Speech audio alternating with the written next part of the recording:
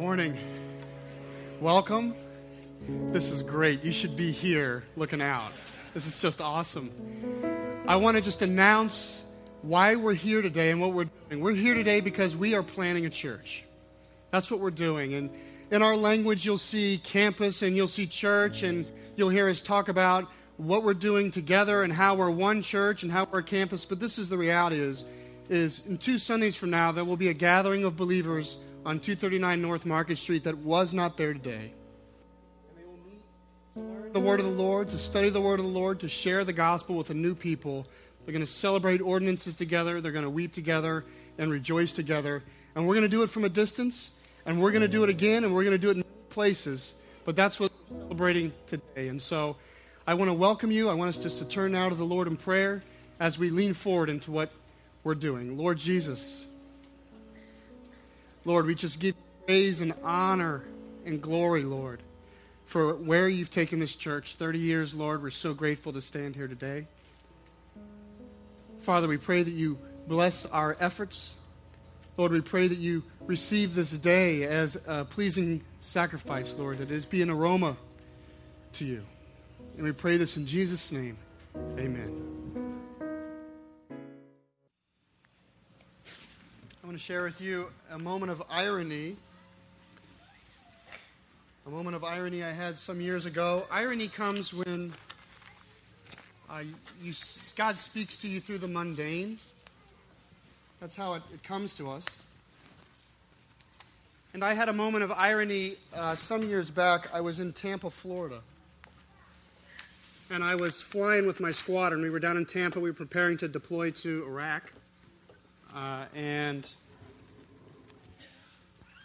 we were night flying at the time, so we were driving in from Tampa around noon, and we were feeling good. The whole van was feeling good.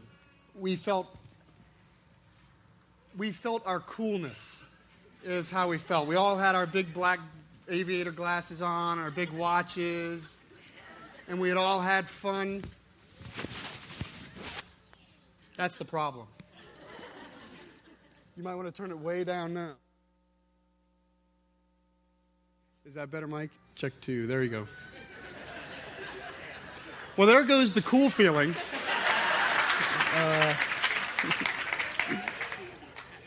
Well, at the time, I was even going to say to you, it's rare that I feel cool, and that demonstrates it. Usually my wife's the one to point at the mic in my pocket. But so we're going in, and we're in the van, and I was thinking,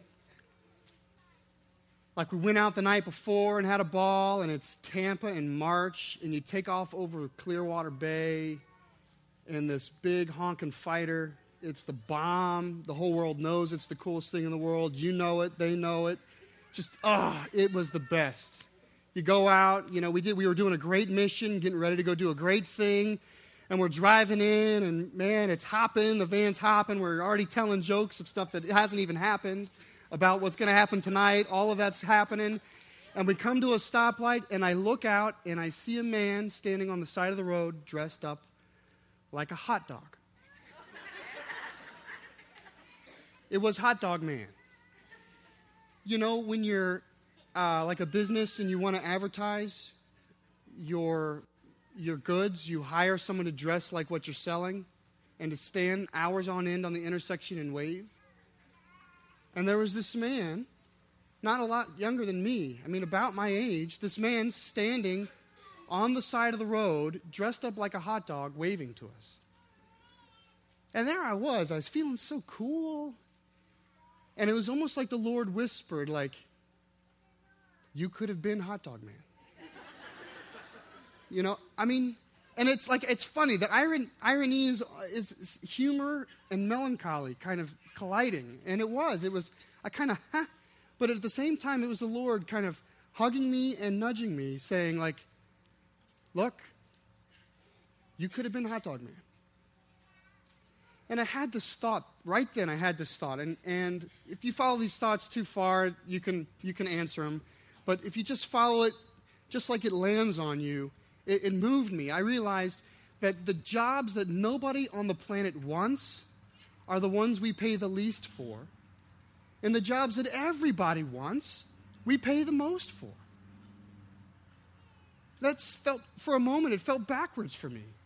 Like, you couldn't pay me $1 million to dress up like Hot Dog Man, yet that guy was making minimum wage. And I was impacted by the different kinds of work there are in the world and the different ways that we recognize them. I'm going to make a false differentiation this morning of two words that are really synonyms. I'm going to talk about hard work and I'm going to talk about difficult work. And just for the next half hour, just treat them as different. Okay, I know they're the same, but just treat them as different. When I say hard work, I'm saying that some people are hard workers. They do work that is rigorous, work that takes a lot of effort, that is the sweat off your brow kind of work. I'm thinking that someone who digs a ditch, he does hard work. I'm thinking someone who hangs drywall. That person does hard work. I'm thinking, and listen, I'm not saying this. I'm saying this in a positive way, right? There is nothing wrong with hard work. This is my point. I'm saying a stay-at-home mom does hard work. It's the work, it's mundane work that gets no credit that people typically don't want to do. That's hard work. And then there is difficult work. And difficult work is the kind of work that requires an expertise. It's professional work. It's the kind of work that requires a degree or some kind of knowledge. It's the doctor, lawyer, rocket scientist work. It's the kind of work that you can't simply wake up tomorrow and decide that's what you want to do because it requires a degree or a license or some kind of teaching. That is difficult work. And in this world, there's difficult work and there's hard work. It's probably 90% hard work and 10% difficult work. And it shows up in every venue. In your house, there's hard work and there's difficult work. Whenever I'm doing a project in my home, laying tile, working in the workshop, and I enroll my children, they're going to do the hard work, and I'm going to do the difficult work. They're the ones that, cool, can I cut that? The answer is no. You cannot cut that. Or can I paint that? No. I mean, you know how it is, parents. You try to find a place that no one's going to look so they can paint. You'll get there. There's hard work. And in other words, when you're the child, and I was this child, I was the son who dumped water and held tools and carried wood. At some point, that's all you are qualified to do while you're apprenticing to do difficult work. What about in the church? Hard work or difficult work? What about in planting a church? Hard work or difficult work? In this church, there are people who do difficult work. Right? We hire staff to do difficult work. But by and large, the overwhelming amount of work that's done in our church is hard work, not difficult work. I'm saying the hard work of the faith. This is the hard work of the faith, believing what Jesus said about himself and about you in such a way that you live like you believe it. I'm saying the hard work of the faith is being confessional, asking for forgiveness, not holding a grudge, not being a gossip, being an encouragement, being willing to sacrifice, to give, and then to give again, not asking in return. That's the hard work of the church. That is the work upon which really the church is built, is hard work. There's difficult work that's happening here and there. It's important to have difficult work. In fact, in this church of hard work, it has raised up difficult workers. How many ministers has this church raised up to do difficult work? So it comes out, but by and large, the church is built on hard work. And I want us to have that in mind as we turn to Scripture and see what the Lord says about this planting church. Will you pray with me before we open the Word? Lord, I pray you bless your Word. We recognize that it's true Scripture. Father, we know that you call us to set aside a day to open your Word and to worship you as a congregation. And so we're doing that this morning, Lord, and we pray you bless it. In Jesus' name, amen. Would you open your Bibles, please, to Acts chapter 11?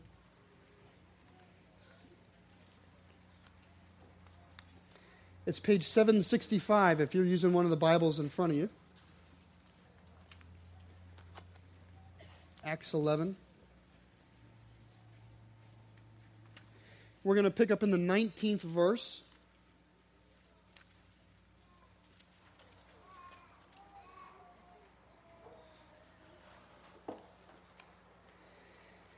The 19th verse of Acts 11 starts like the 4th verse of Acts 8. Acts 8:4 says, those who were scattered preached the word wherever they went. Acts 11:19 says, now those who were scattered.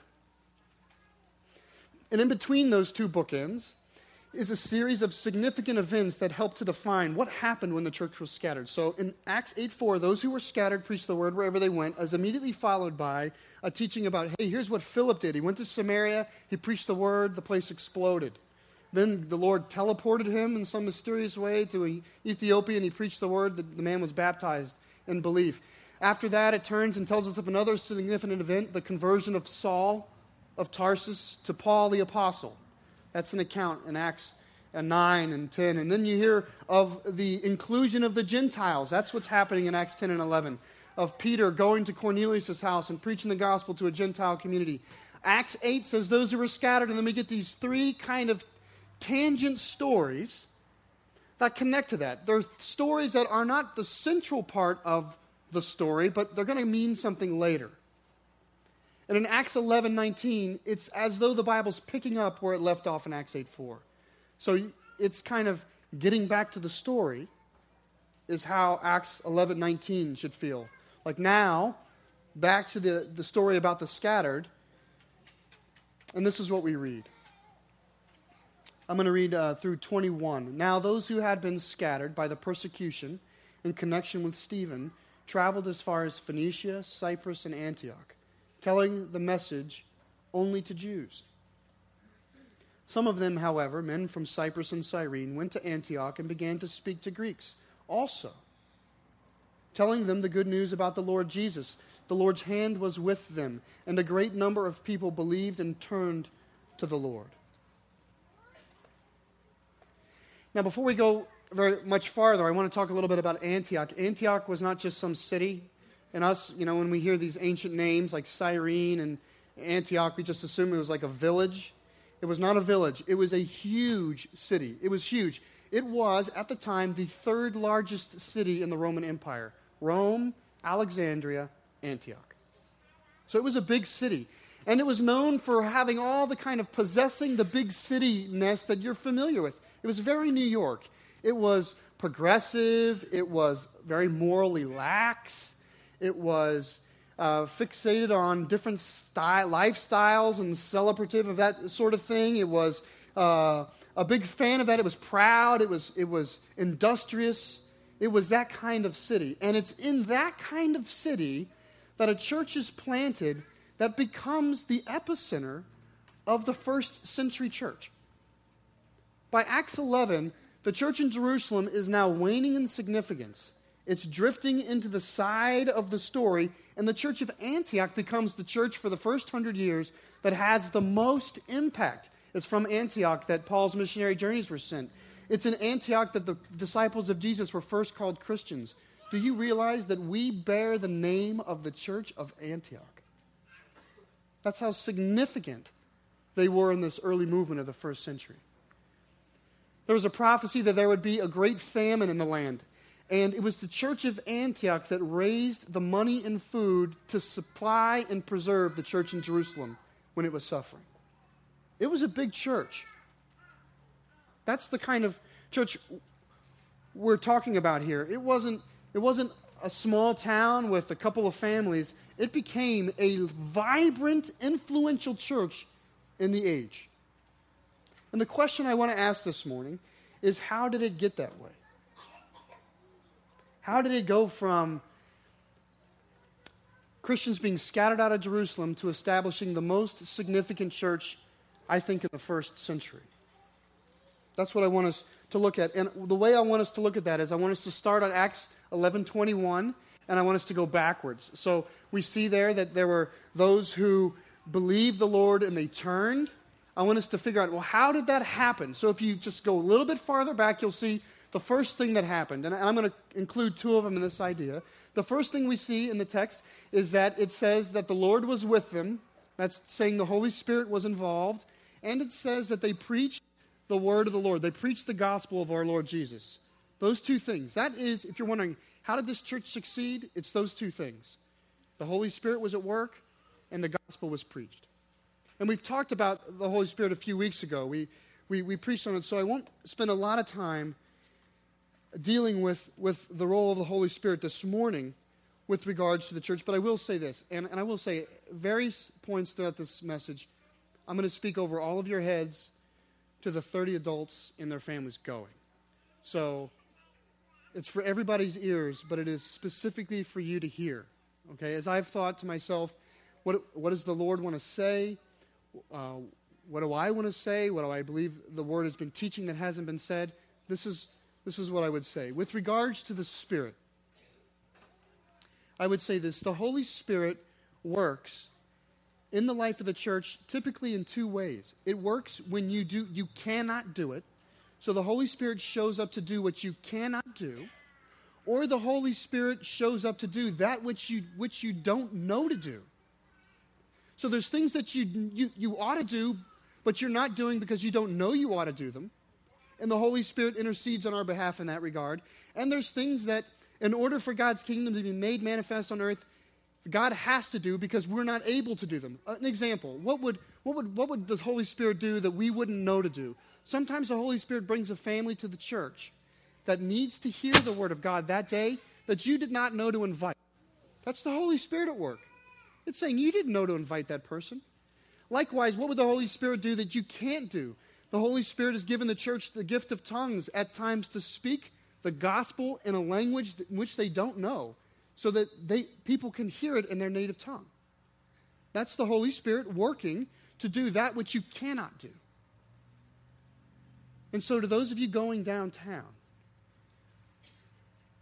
it is right to plan.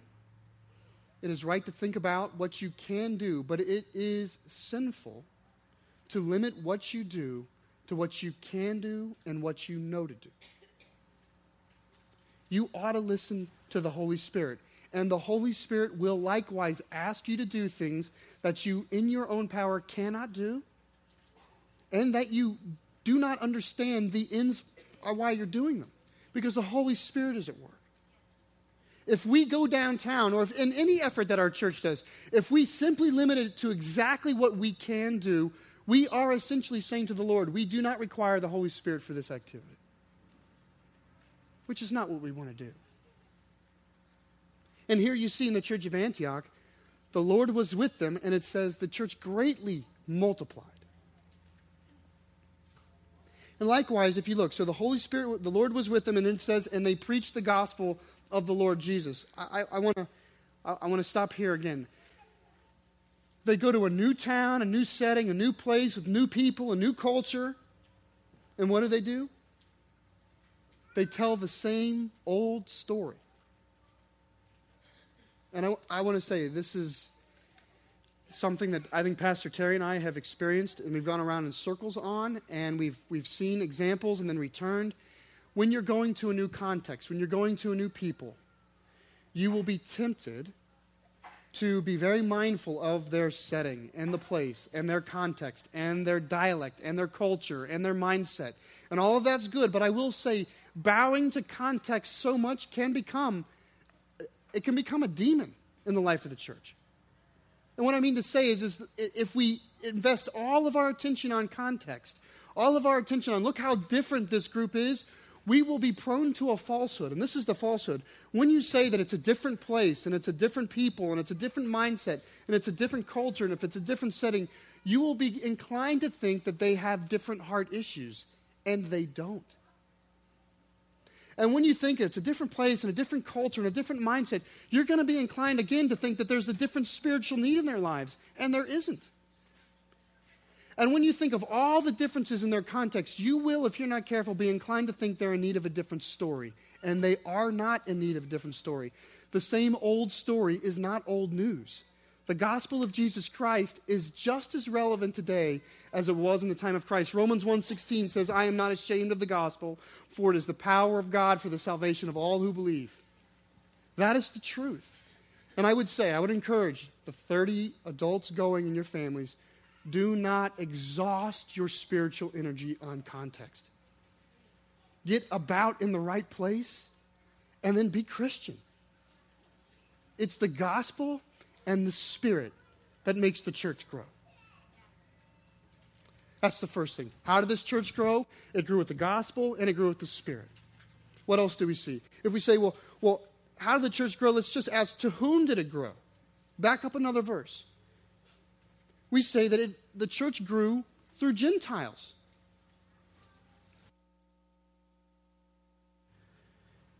Did I fall out? No, I'm back in.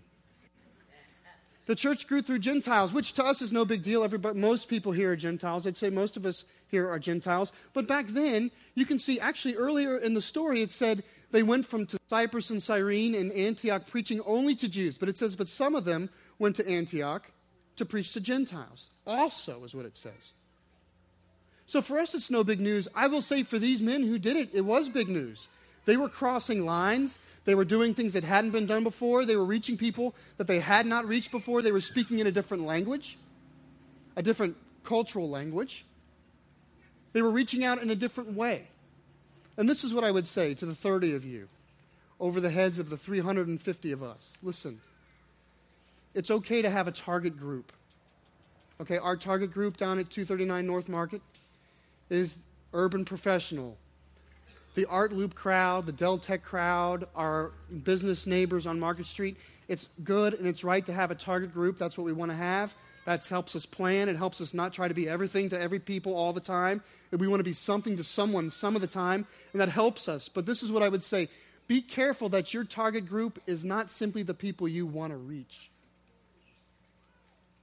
Because the young professionals are like us. I want to say, foster a habit and a spirit of giving the gospel away very freely. That's what I want to say. I want you to cast seed all over the place. That's all of us should do this. We should cast the seed of the gospel freely out so that some might hear. Can you imagine how surprising it might have been when these Gentiles came to the Lord and responded and turned? That's what we should be. The growth in this church came from an unlikely place, not a likely place. It's right to have a target group, but don't narrow your target group to the people you want to reach, because God may have someone else in mind. Be free with the good news. Let's go back one more step here. So if we know that the way that God made this church grow and blossom is by the Lord being on the effort and by the proclamation of the gospel, and if we know that that happened not simply to Jews but to Gentiles, because the people who went and proclaimed Jesus Christ were responding to where the seeds took root and planted, and they were responding to that. If they were freely sharing the gospel, if that's their hope, then I would say, well, then who did this? Who did this awesome work? Who was it who planted? What was the apostle who planted the church of Antioch? Who is it? What was his name? This sounds to me like difficult work, not hard work. You know what it says? Verse 20. Some of them, however. Who's some of them? Some of the apostles? Is that who it is? If you back up a little earlier, it says, now those who were scattered. So some of those who scattered, did the apostles scatter? No, the apostles did not scatter. In Acts chapter 8 it says, those who scattered preached the word wherever they went. Everybody left Jerusalem except the apostles, it says. So we know that this is anyone but the apostles. And we would expect the Bible to tell us the name of the person. They told us the name of Philip. They told us the name of Stephen. What, did they just decide to stop telling us names? Even though they're about to tell us the name of Paul and Barnabas and Silas and Timothy and Titus. Some of them, it says. Some people planted this church. I'm saying I think regular Christian families planted this church, is what I'm saying. I'm saying regular Christian folk planted the church in Antioch. Because I believe that planting a church is hard work. It's not difficult work. In fact, I'm convinced of it. Look, let me read the remaining section here. I'm going to read 22 through 26. Now just listen. Now news of this reached the ears of the church at Jerusalem, and they sent Barnabas to Antioch. Why did they send Barnabas? Find out what's going on. Watch. When he arrived and saw the evidence of the grace of God, he was glad and encouraged them. And and all to remain true to the Lord with all their hearts. He was a good man, full of the Holy Spirit and faith, and a great number of people were brought to the Lord. Then Barnabas went to Tarsus to look for Saul, and when he found him, he brought him to Antioch. So for a whole year, Barnabas and Saul met with the church and taught great numbers of people. The disciples were called Christians first at Antioch. So what's happening is in the city of Jerusalem, in the church of Jerusalem, where there's all the apostles and all the elders, word gets to them that there's some big thing happening in Antioch. And I'm not saying they're bad. I'm not saying this is a sin issue. I'm saying they're surprised that anything big is happening without them. But I'm saying, I imagine Peter, James, and John are looking at each other going, we didn't get that memo. Like, I don't mean in a bad way. I'm saying in a, well, how did that happen? Like, so far, all of the greatness of the kingdom is happening through the apostles or through the deacons like Philip. But here, some people, some nameless people, have decided to just start preaching the gospel to Gentiles in Antioch, and the place is blowing up. And in this seedy, progressive city, the Church of Jesus Christ is exploding. And they want to know, well, how is this happening? And they send one of their trusted agents, Barnabas, to go check in on it and make sure it's legit. Make sure it's not a false gospel. Make sure that the word is good. And what does Barnabas see? Barnabas goes, he says, well, crying out loud, this is great. And he stays and he teaches. You see, Barnabas is doing the difficult work, but the church was doing the hard work. In fact, Barnabas goes, you can tell that the church was doing the hard work because when Barnabas shows up, he sees all of this goodness happening. And you know what he does? He teaches and then he says, you know what, there's a greater need. And he goes to Tarsus. He says, Saul, you got to come down and help me teach. And Paul comes down to Antioch and begins to teach. You see what happened? The church in Antioch was planted by families who were good at the hard work. They knew the gospel, they loved God, and they loved others. They lived out the gospel in a real and honest way, and that is what made the church in Antioch grow. And when God saw that, he brought workers to do the difficult work. I'm saying that the church of Jesus Christ is built on hard work, not difficult work. So to the 30 of you going, without a campus pastor yet, I'm saying it's quite natural that if you proclaim the gospel and if the Lord is with you, that the church will grow. It is not in need of great difficult work. And you have Barnabas, by the way. You got Terry going with you to encourage you along the way in the meantime, right? You got a Barnabas. So go. And I want you to be full of confidence that God has given you the gifts to plant a full and vibrant growing church now. You don't need to wait for someone to do the difficult work. The church is built on hard work. I'm going to pray for us in a moment. And then we're going to enter into a time where we receive these families up and we pray over them as a church and individually. And as I go into the prayer, I just want to encourage you, those of you going, to arise and go down and do church. This is church. It's people worshiping Christ and telling others about who he is. That's church.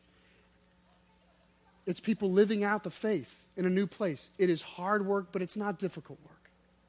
Go and do the difficult work of Christ. Will you pray with me? Lord, we begin in this prayer by thanking you for this very church, 505 Schoolhouse Road, in which you have been so active for these 30 years, Lord. I think of all of the families that have come and gone. I think of the missionaries that have been sent out of this church. Father, I think of the pastors that have been raised up in this church. Lord, I think of the lives that were changed, and the families who have migrated through the walls of our church and back out again to different states and different other churches, Lord, to be a light in those settings, Lord. And so we thank you that you didn't start with nothing, Lord, that you've been working in us here. And that this church plant is the fruit of this vine, Lord. And we thank you for that. And Lord, I pray now over these families, these 30-some-odd adults and their children, Lord, I pray that they would arise and they would go down and they would take Christ down just like they're taking this cross down, Lord, and they would proclaim the good news in a new place. And I pray this in Jesus' name. Amen.